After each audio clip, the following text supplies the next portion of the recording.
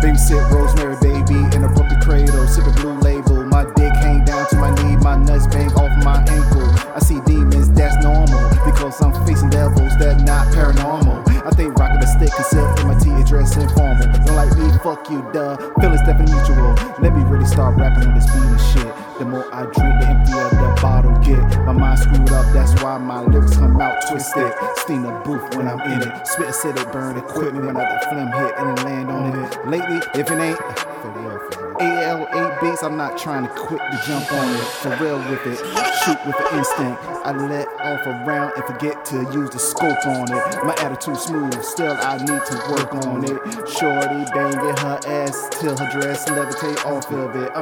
So much ass, you can sit up on the fucking bottle of mo on it. But it real, so she can't balance a drink on it. Am I sick? Yes, I definitely is sick. If anybody really fucking with it, my head been blown. Shorty gonna come to my home, and then I'm gonna get my head blown like she packing chrome in her mouth and shit. Drink break, now I come back with it, so you can never ever ever ever ever forget it.